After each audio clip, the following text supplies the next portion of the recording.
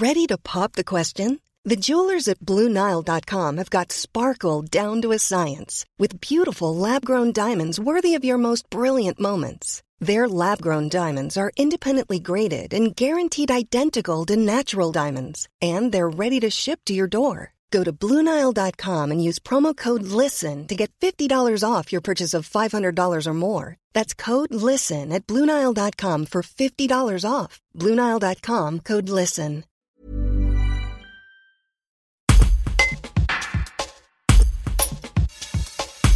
Le président du comité pour la Transalpine, groupe en intérêt public qui milite pour la réalisation de la nouvelle ferroviaire Lyon-Turin, se déclare optimiste dans le dossier des accès français entre Lyon et Saint-Jean-de-Maurienne. Pour lui, ils ne peuvent plus être remis en cause, même s'il faut rester vigilant sur le respect des échéances. Un reportage de Frédéric Thiers. Lyon-Turin est un ensemble cohérent et ça n'a de sens que si les accès arrivent en même temps que le tunnel de base, que ce soit 2030 ou un petit peu derrière. Alors après, je ferai la part entre ceux qui sont favorables à des études pour éviter de prendre des décisions pour planter le projet, entre guillemets, à ceux qui, normalement et de façon constructive, réfléchissent à la meilleure formule pour réaliser des accès performants, bon rapport qualité-prix, pourrait-on dire de façon un peu simpliste. Et nous-mêmes, à la Transalpine, vous savez qu'on a évoqué le fait qu'il fallait peut-être revoir l'ambition du projet initial. Voilà, donc moi je suis, puisque j'étais intervenu de façon assez significative auprès d'Elisabeth Borne à l'époque où elle était secrétaire d'État au transport, pour que des études soient lancées, et c'est donc ce qui a été présenté. J'en suis très très heureux au comité de pilotage devant le préfet de région le mois de décembre dernier. Alors moi, je dirais que les priorités qu'on a, elles sont très claires et très simples. Premièrement, que des accès dignes de ce nom arrivent en même temps que le tunnel de base en 2030. Deuxièmement, qu'on soit dans le cadre de la DUP de 2013. Et ça, c'est extrêmement important. D'abord parce que c'est un mécanisme lourd, complexe qui a eu lieu et qui prouve que cette opération est d'intérêt général. Ça, c'est le point le plus important. Troisièmement, qu'on arrive à déterminer un scénario des accès qui soit le plus performant possible. Moi, je comprends très bien les interrogations, disons, privilégier le fret compatible avec du passager ou avoir une logique mixte fret-passager. Ça, c'est un vrai débat qu'il faut avoir. Et puis ensuite, en fonction de l'argent disponible, avoir un débat pour savoir effectivement, et j'y reviens pas, quel est le phasage ou la nature des dessertes, entre guillemets, locales que l'on peut avoir. Ça, c'est pour moi les trois axes absolument indispensables sur lesquels on doit maintenant rapidement arriver à des conclusions qui permettent effectivement de présenter un dossier au financement européen. Moi, je pense qu'on a quand même beaucoup progressé, puisque maintenant le principe est que, même si certains rêvent que ces études vont permettre de repousser la décision, moi je n'ai pas cette approche pessimiste, je suis un optimiste de nature, et je considère qu'effectivement, on a progressé dans la mesure où maintenant, de façon officielle, il y a eu 5, puis on est passé à 3, puis on passera à 2, puis on passera à un scénario de réalisation, et donc on est dans un cercle que je qualifierais de vertueux.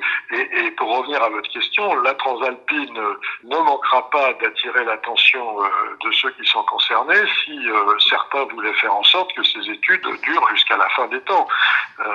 C'est pas supportable. De toute façon, je pense que la prochaine présidentielle de 2022 va conduire effectivement à des formes de clarification sur ces sujets. Je n'imagine pas quelques candidats à la présidentielle qui ne soient pas obligés de se prononcer positivement sur le Lyon-Turin. Donc on a une fenêtre de persuasion, je dis pas une fenêtre de tir, mais on a une fenêtre d'étude et de persuasion qui me paraît opportune, et moi c'est un peu l'objectif que je me fixe au titre de la Transalpine.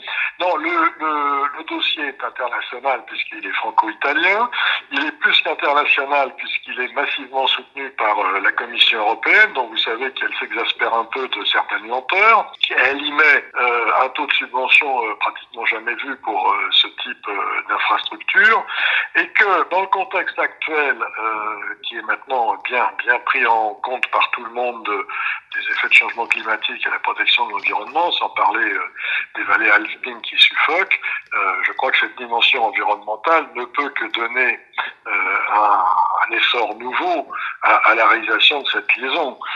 Je connaissais ma position, donc j'ai pas peur de la répéter. Je ne comprends pas comment on peut être un partisan de la défense de l'environnement et être contre le Lyon-Turin. Donc à un moment donné, ça finira bien par converger. Le problème des acteurs français, je vais utiliser un terme plus large là-dessus, c'est une forme de déception permanente à tous les combats d'arrière-garde qui cherchent à retarder le Lyon-Turin. Donc à un moment donné, effectivement, alors qu'on est dans une dynamique différente en Italie. En Italie, ils ont réglé le problème des accès, ils ont le problème de financement, ils ont compris que c'était bon pour le développement économique et bon pour l'environnement. Donc il y a plus, par 40 types qui s'agitent, il n'y a plus personne qui s'oppose au Lyon-Turin côté italien.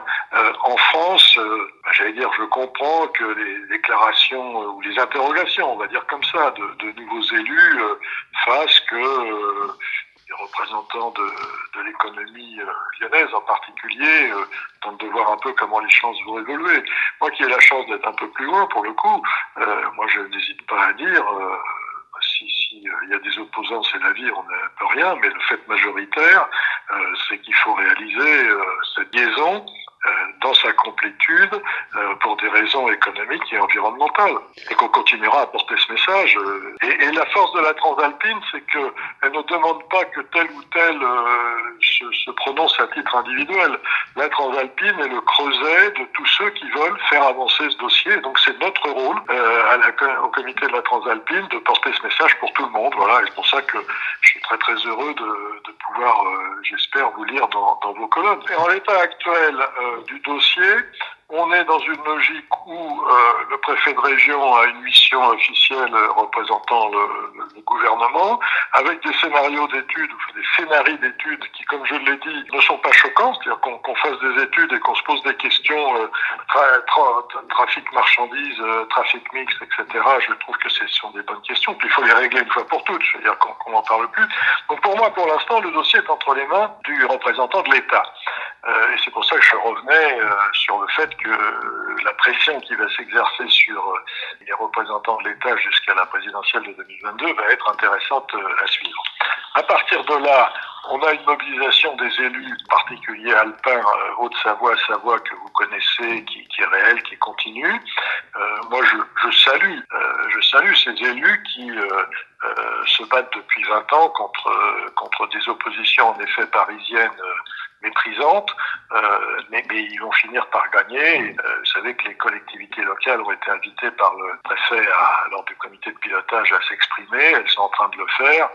C'est sans ambiguïté. Les collectivités veulent le Lyon-Turin parce que c'est bon pour tout ce que l'on a dit.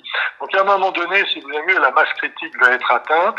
Le seul point peut-être sur lequel il y a de la part des autorités publiques françaises petite déficience, c'est l'insuffisante intégration européenne et le fait que, comme vous le savez, il n'y ait pas de coordinateur international sur ce projet. Ceci étant, la nomination de la nouvelle représentante française à la CIG remplaçant Louis Besson est une personne énergique. Je ne dis pas qu'elle va faire ce travail de concertation.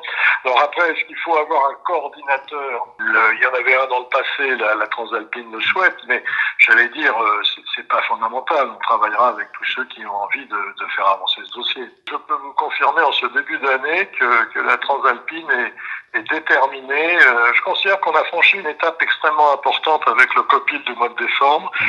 On parle enfin de choses sérieuses, 2 à 3 solutions. Les messages que je vous ai indiqués sont clairs et donc on va continuer à rappeler l'intérêt public de ce projet et le fait qu'il faut maintenant avoir des décisions dans les 18 mois qui viennent d'ici à la présidentielle. Brought to you by Lexus. Some things do more than their stated functions, because exceptional things inspire you to do exceptional things. To this select list, we add the all-new Lexus GX. With its exceptional capability, you'll see possibilities you never knew existed, sending you far outside your comfort zone. But as much as the GX challenges you, it also spoils you. Its intuitive technology and luxurious features mean that wherever you go, you'll never go without. Live up to it. The all-new Lexus GX.